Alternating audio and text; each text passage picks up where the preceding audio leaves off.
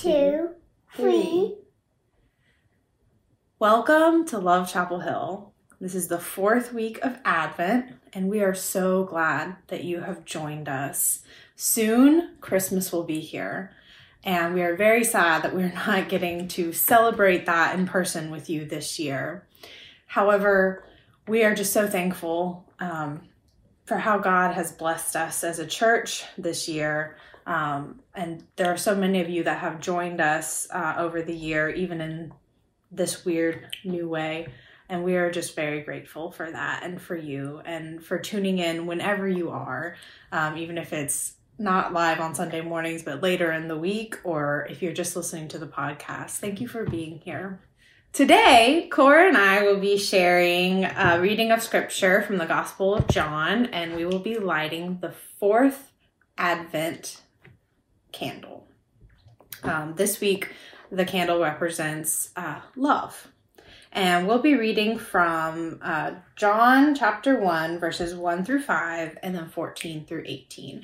And this morning I will be reading from the Voice translation, which you'll note is a little different from the translation you might have. But I just love it for its beauty and its artful take on scripture. So you hear these words with me this morning. Before time itself was measured, the Voice was speaking.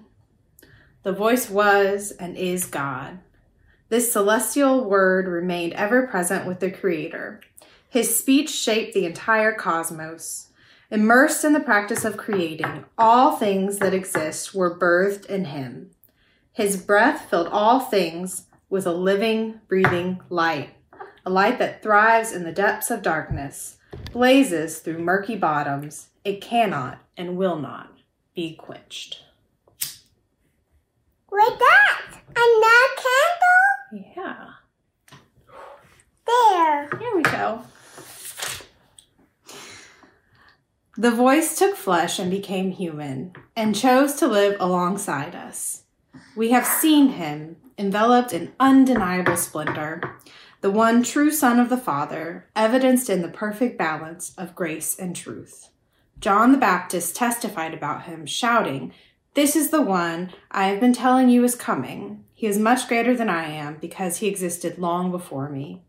Through this man, we all receive gifts of grace beyond our imagination. You see, Moses gave us rules to live by, but Jesus, the Anointed, offered us gifts of grace and truth. God, unseen until now, is revealed in the Voice, God's only Son, straight from the Father's heart. Happy birthday, dear. Happy birthday, Jesus. Hey everyone, this is Val from the Connections team asking you to please fill out a virtual Connect card so we can get in touch with you and you can get in touch with us to learn more about Love Chapel Hill and how we can connect with you. Thank you very much.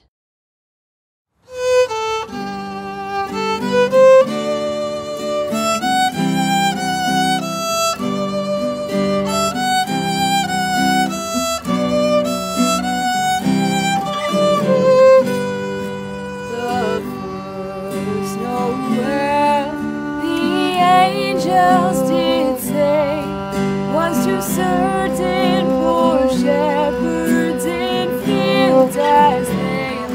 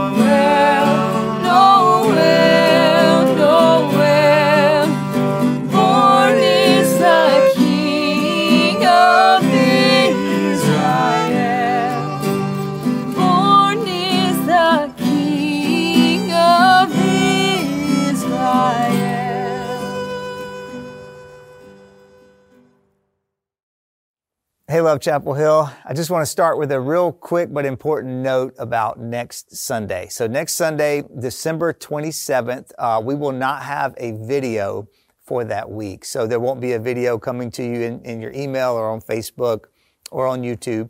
We're taking a Sabbath week for our team that has been working so hard over these last several months, creating these videos every week.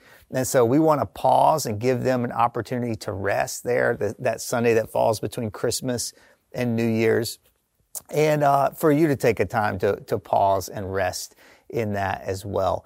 And so if that messes you up in some way, if that messes up your rhythm, then we encourage you to look back at the YouTube channel and look at and engage with one of the videos that maybe you missed along the way over the last several months, or drop in with one of our partner churches or another church and give them support for that week as well.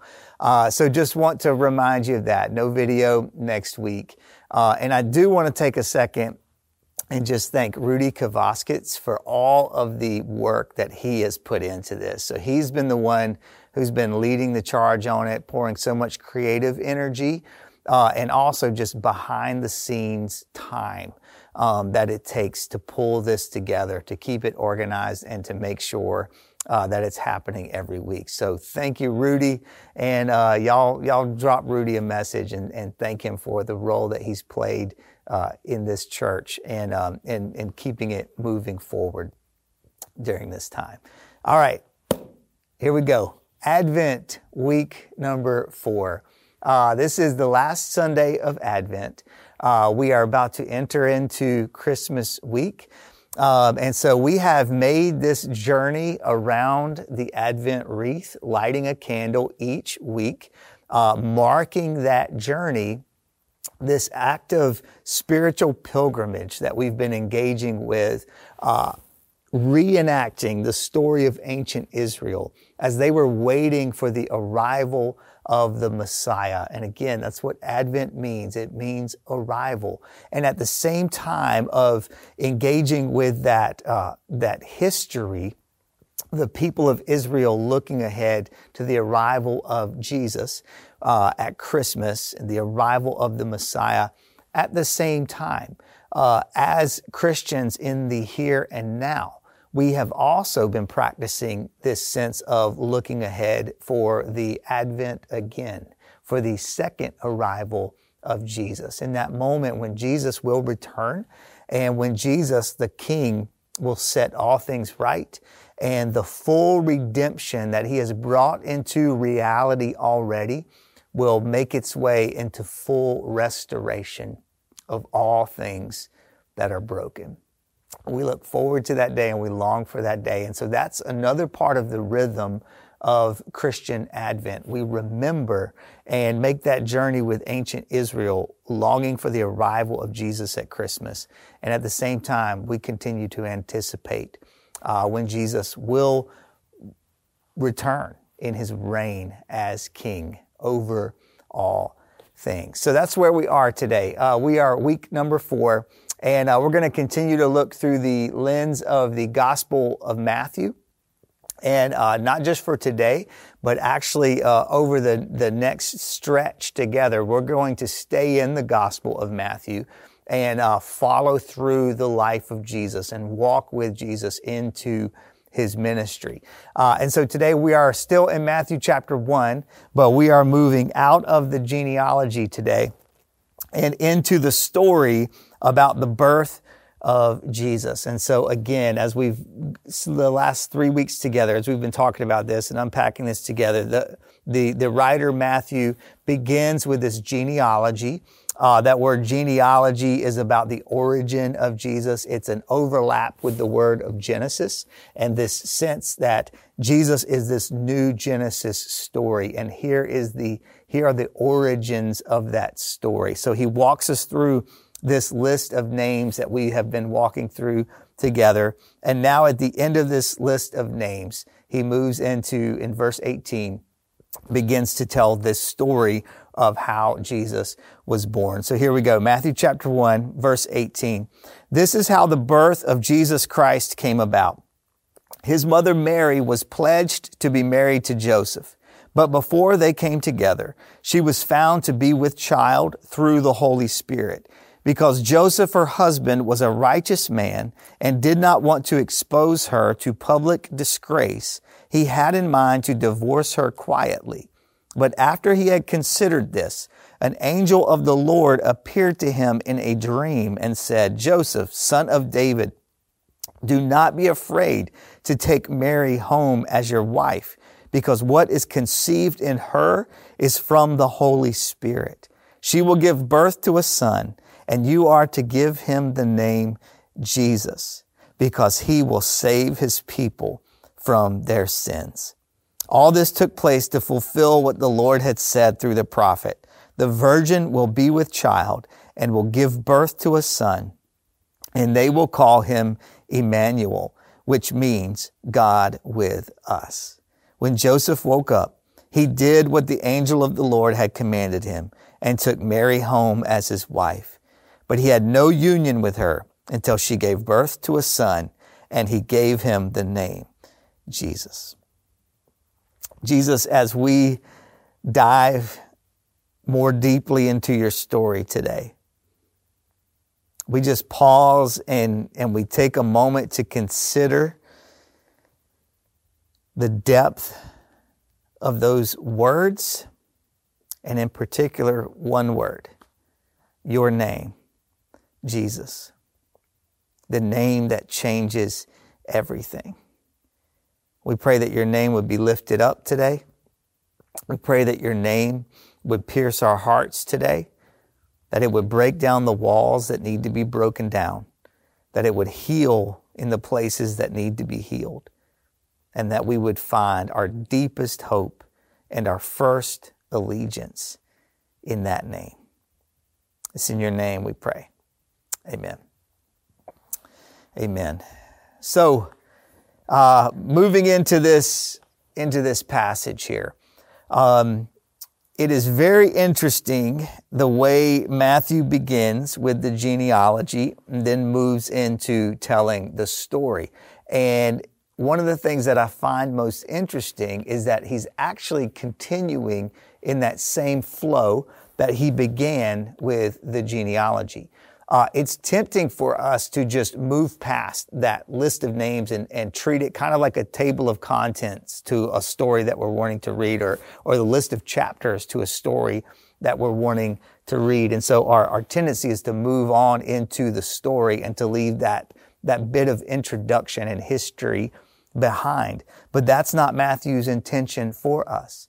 By rattling off this list of names, these names that are steeped in the history of the people of Israel, as Matthew is writing to this audience that we know Matthew's audience is a primarily Jewish audience.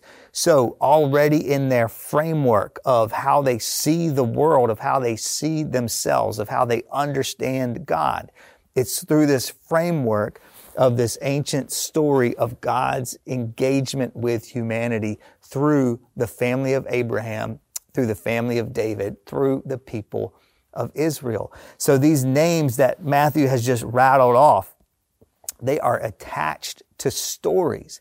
And when the original audience is hearing these names, those stories come alive in their minds and in their hearts. It's not just a list of names.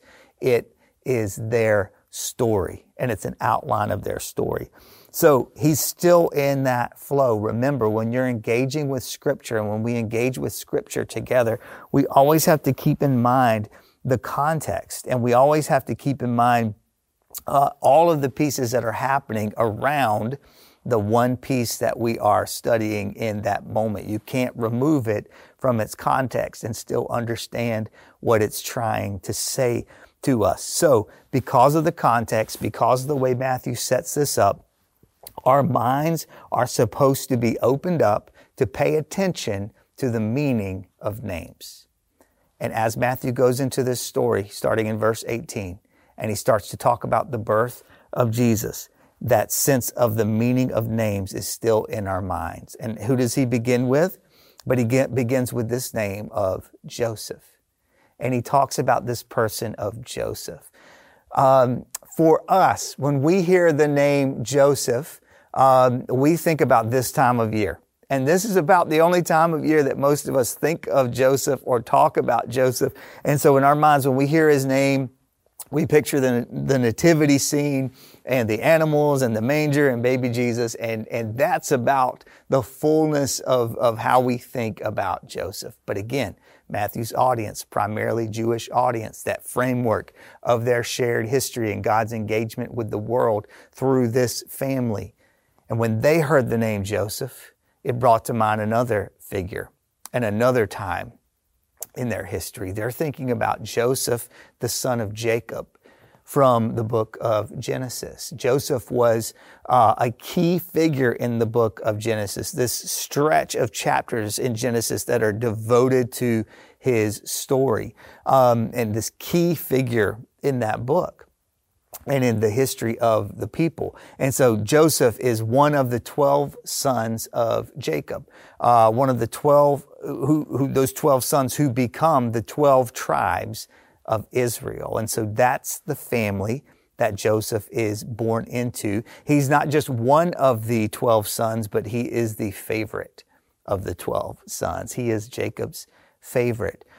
This creates a lot of animosity between Joseph and his other brothers, not just because of the gifts that his father gives to him and the favoritism that is poured out on Joseph, but there's another thing that creates deep animosity, and it's the fact that Joseph was known as a dreamer. And so when we think about Joseph of the Old Testament, we think about his whole story, and there are a lot of pieces that come in there. But one of the key themes that we see in Joseph's life is this theme of dreams and of God speaking through dreams. Joseph has a couple of dreams in which he sees this way that God is going to end up rescuing his brothers and rescuing God's people through Joseph.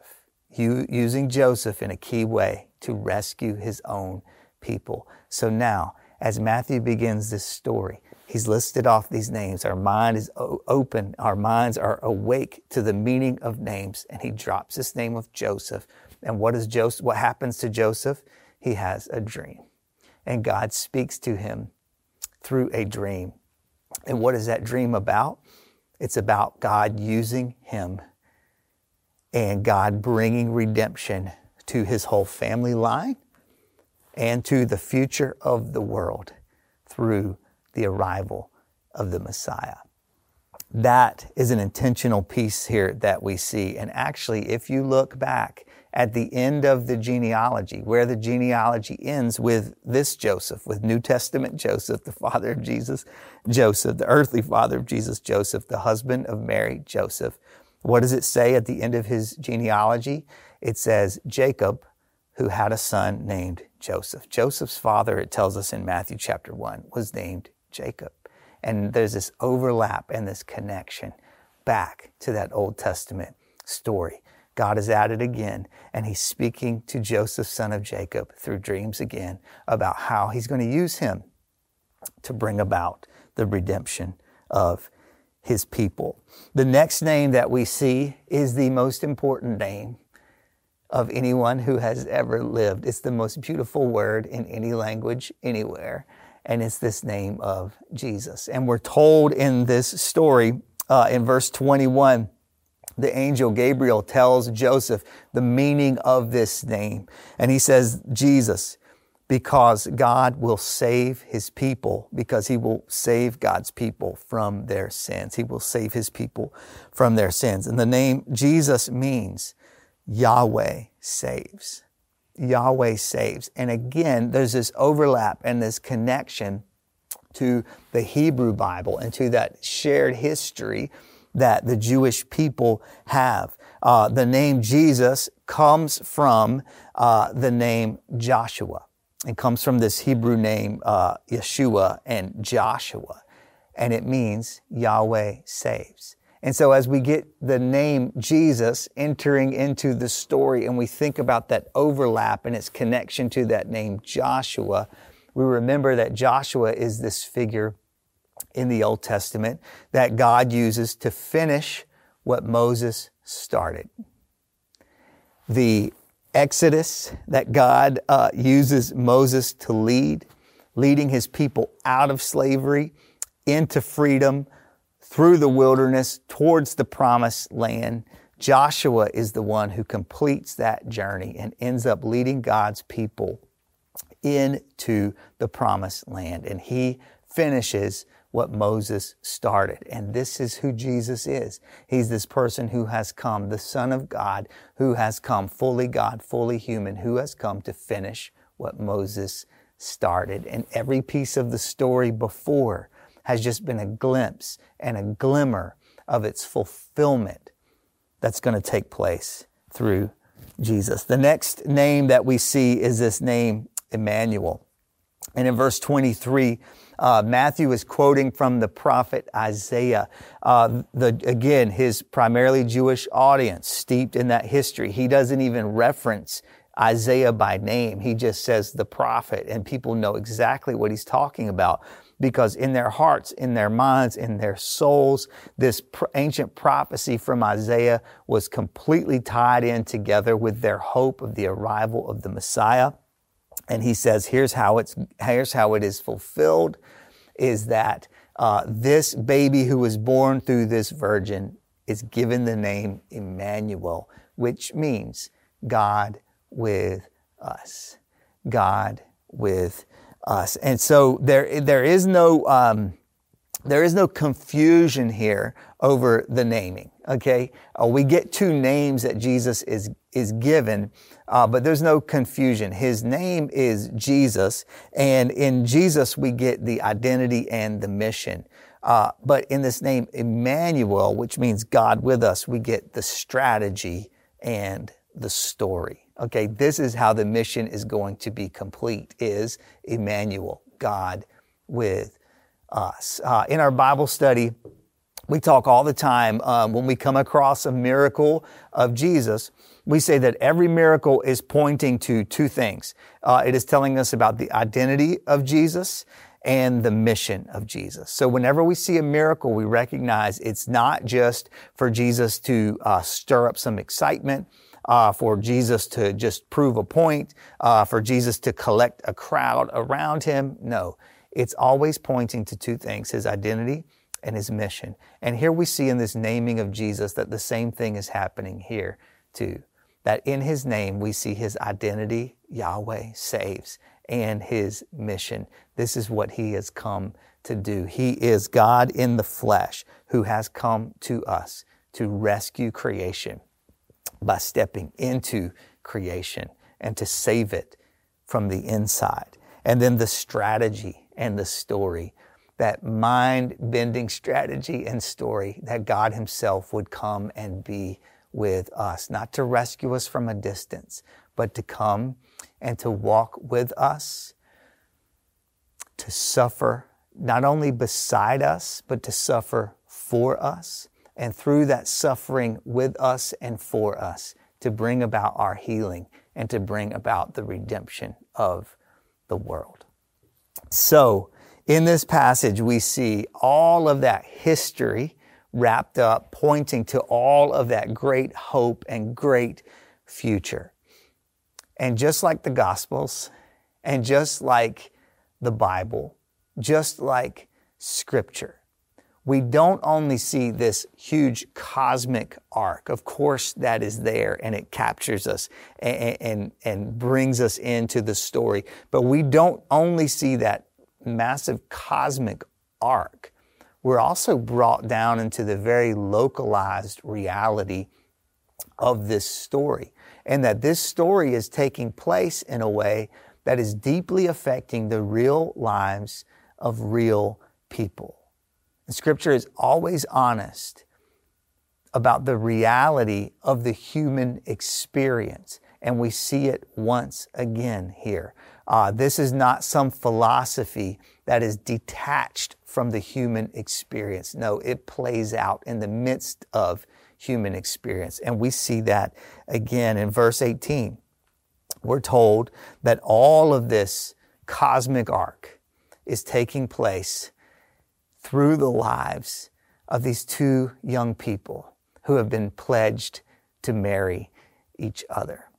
In this day and time, young people would have been pledged to get married with each other, not because they were attracted to the other person or they thought that their life plans matched up and their vision for their lives was this shared kind of vision, and they thought that they would make a great match with each other. No, this was a family decision, and the parents are the ones who are making the match for them. Most likely, Mary would have been a young teenage girl at this moment based on the culture of that time. These are very real people, and they're pledged to be married. And another part about the culture is that this is not like our engagement. Okay, it's not like an engagement in our culture. It was called getting betrothed, and in that scenario, it was as binding as marriage itself. And in fact, if you were going to break this kind of engagement, you would have to go through the process of divorce. And we even get that language that Joseph, in his heart, had decided to divorce her quietly. That's how deep this bond is in this form of engagement at that time. They used the terms husband and wives already. If one of the pair passed away before the marriage, before the wedding, the other would still be considered a widow or a widower. That's how deep the bond already was. And so when Joseph thinks that Mary is pregnant by someone else, and knows that she's pregnant by someone else, and when he thinks that has happened outside of the bond of their relationship, he is absolutely brokenhearted and recognizes, though, the amount of shame that this would bring to himself, of course, but also to Mary. And think about that ancient culture in that time and the shame that would be brought upon her. But it's not just the shame. It's not just this kind of social construct of shame that she would be viewed through. It goes further than that. This would have been seen as breaking God's law, and part of the punishment for this kind of act, for the act of what Joseph thought was adultery, would have been that Mary would have been put to death through stoning. And so Joseph, in this desire, it says he was righteous and he wanted to keep the law of God. And so he was going to break off this engagement, but at the same time, he loved Mary and he had compassion for Mary. And he didn't want her to be publicly shamed, but also he recognized that her life would be hanging in the balance. And so we get Joseph in this moment of righteousness and this elevation of wanting to honor the law, and also this sense of justice. There it is again, this sense of justice and wanting to honor Mary's life and seeing these two things at once. And in Joseph, in this moment, we see a fulfillment of what Jesus would later say is the greatest commandment. Love the Lord your God with all your heart, mind, soul, and strength. Righteousness. And love your neighbor as yourself. Justice. And so in Joseph, we have this moment where he's faced with this decision between the law and a life. And what is he going to do? And in a way, we get a bit of a foreshadowing of what Jesus gets faced with later in John chapter 8, when he is in a moment as well. And Jesus, in his brilliance, doesn't take some kind of watered down middle way, but he finds the radical, better, narrow way, which ends up elevating the law, honoring the law, and elevating this life. Not just sparing it, but elevating it and honoring it. And in a way, we see this already happening in Joseph's life at the beginning of Jesus's story. And so Joseph, in his heart, decides that he will do this in a way that honors the law, but honors Mary's life and won't bring her to public disgrace even though he knows that will be costly to him. That plan is interrupted by this dream and the arrival of the angel of the Lord, who speaks to him and speaks to him in this dream and makes this statement to him in verse 20, "Do not be afraid." Once again, so much echo back through the story that has come before. This is one of the most repeated commands throughout Scripture, this command not to be afraid. And why does God say it so often? Because he knows we're going to need it, because we're going to constantly be faced with circumstances in which the natural reaction would be fear. But he's speaking this faith into us, and he says, do not be afraid. And he speaks that to Joseph as well. He doesn't tell Joseph that, don't be afraid because everyone's going to believe your story. Nope. And he doesn't say, don't be afraid because this is going to be an easy road. No, as you read through the rest of the story around the birth of Jesus, this is an incredibly difficult and tragic road that they're going to have to walk together. So he doesn't say that everyone else will believe them, but he does say, don't be afraid. You can believe each other. And you can believe God's promises to you. In fact, you can believe every promise that God has ever spoken because you are about to, with your own eyes, see all of those promises come to fulfillment in the child of promise himself, Jesus. Now, pause for a moment for Mary here. This hit me this year in a way that it hasn't hit me before. It hit me, the heartache and the tragedy of Mary trying to tell the truth to Joseph. And Joseph didn't believe her story. That just hit me in a different way, and I want us to pause in that for a moment. That Mary knew what it was like to know the truth and to tell the truth and to speak up about the truth and to not have her story believed.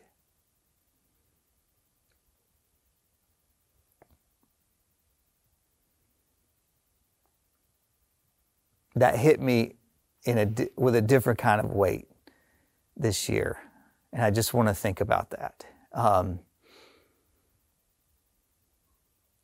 She was not believed, but she continued to believe God anyway. And she knew that he had not rejected her and that he was close to her and that he was going to bring about a healing to that brokenness that she experienced when she was not believed. And now, because of her belief, one of the key words that we associate with her and with the faith built around the son that she gives birth to is the word believe.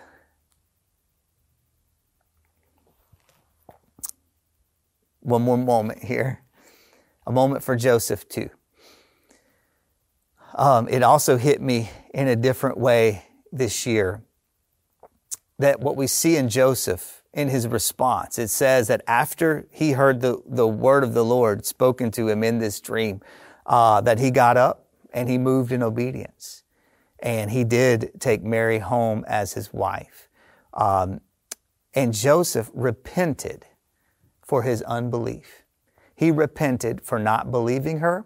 And part of repentance is not just saying, I'm sorry, but it's a change of course and beginning to move in the opposite direction. And we see that with Joseph. He repented and then he changed course. And the rest of his life is marked by that. And in fact, if thinking about all that cultural context, that Mary's life is in danger because of this, what others had seen as scandal, then we see Joseph line himself right up next to her. And if they're going to throw stones at Mary, then they're going to hit him too. And so this repentance is a change of course for Joseph. as Matthew is telling this story, it is difficult for us to get our minds around in our culture today and now the amount of scandal that would have surrounded, the amount of questions that would have surrounded Mary and Joseph as they tell this story. And so here we have Matthew, who began this book with this genealogy, radically including the names of 4 women, 4 names that in the minds of many of the people of that day, names that had been attached to scandal and question about them. And once again, we see Matthew doing it as he's telling this story. And now we have another name that enters into the story, another name of a woman whose name at the beginning was attached with scandal and question. One more name who was rejected by others, but seen, honored, and more than just seen and honored by God, but trusted by God. And that's one thing that Mary has in common with the other names that came before her. And Matthew is setting up exactly how the Gospels are going to go. How many times throughout the Gospels do we see this scandal surrounding Jesus because of the kind of people that he willingly associates himself with, because of the kind of people that he goes and sits at a table with and has this community with, because of the people that are drawn to him. And he's constantly surrounded by scandal. And Matthew is trying to tell us from the beginning of the story, this is the trajectory. This is the way it's going to go. This is the kind of story I'm telling. Matthew himself, a tax collector, telling this story. And Jesus saying, these are my people. These are my people. I want us to close with a pausing moment again and to reflect on the name of Jesus. This name that enters the story here.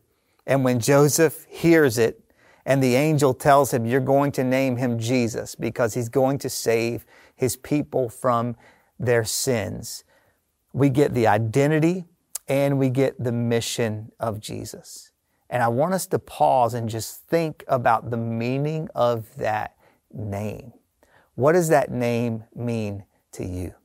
As we get ready to move towards Christmas Day and just a few days away from us, as we get ready to celebrate the arrival of this Messiah, the name that is on our lips, the name that is in our minds, the name that is ringing in our hearts. What does this name mean to you? Pause for just a moment and reflect on that name, Jesus. What does that name mean to you?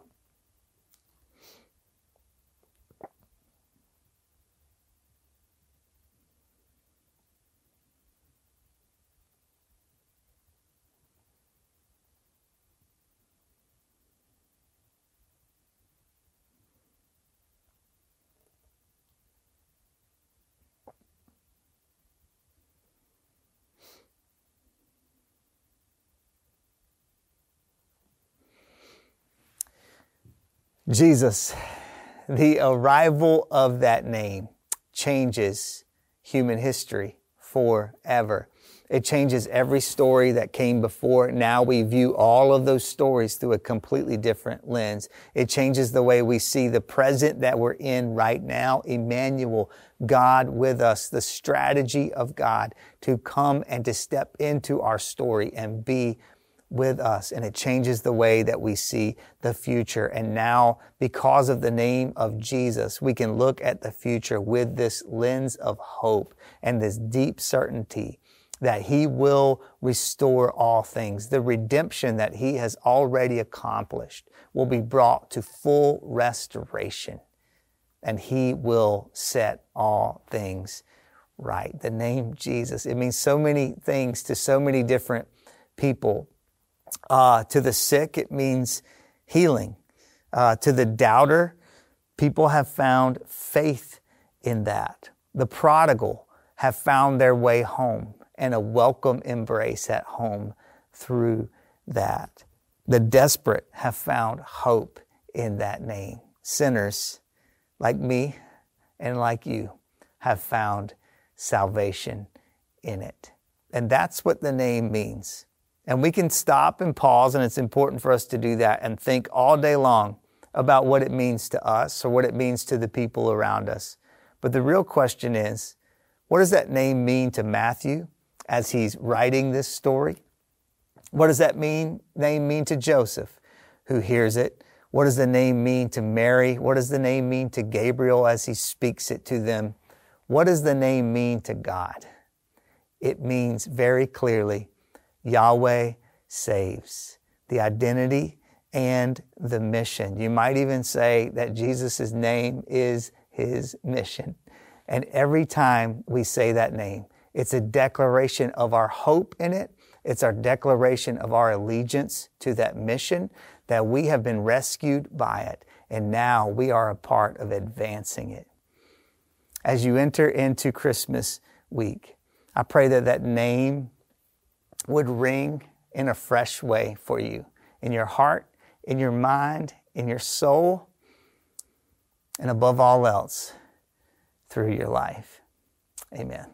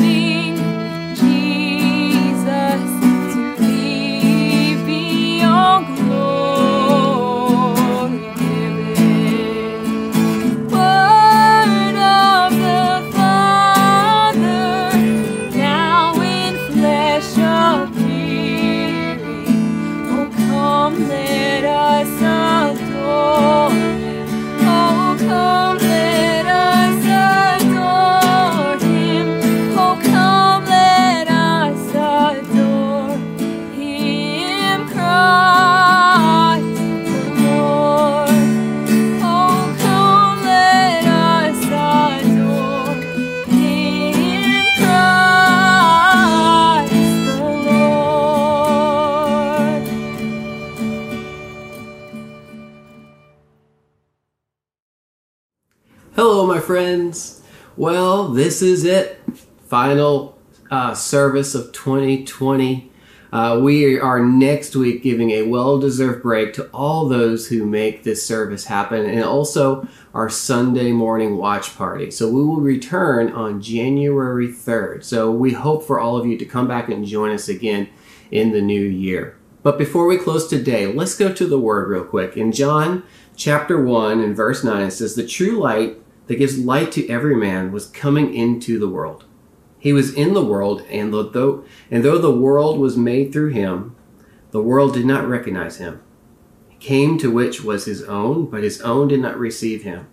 Yet to all who received him, to those who believed in his name, he gave the right to become children of God. Children born not of natural descent or human decision or husband's will, but born of God. The Word became flesh and made his dwelling among us.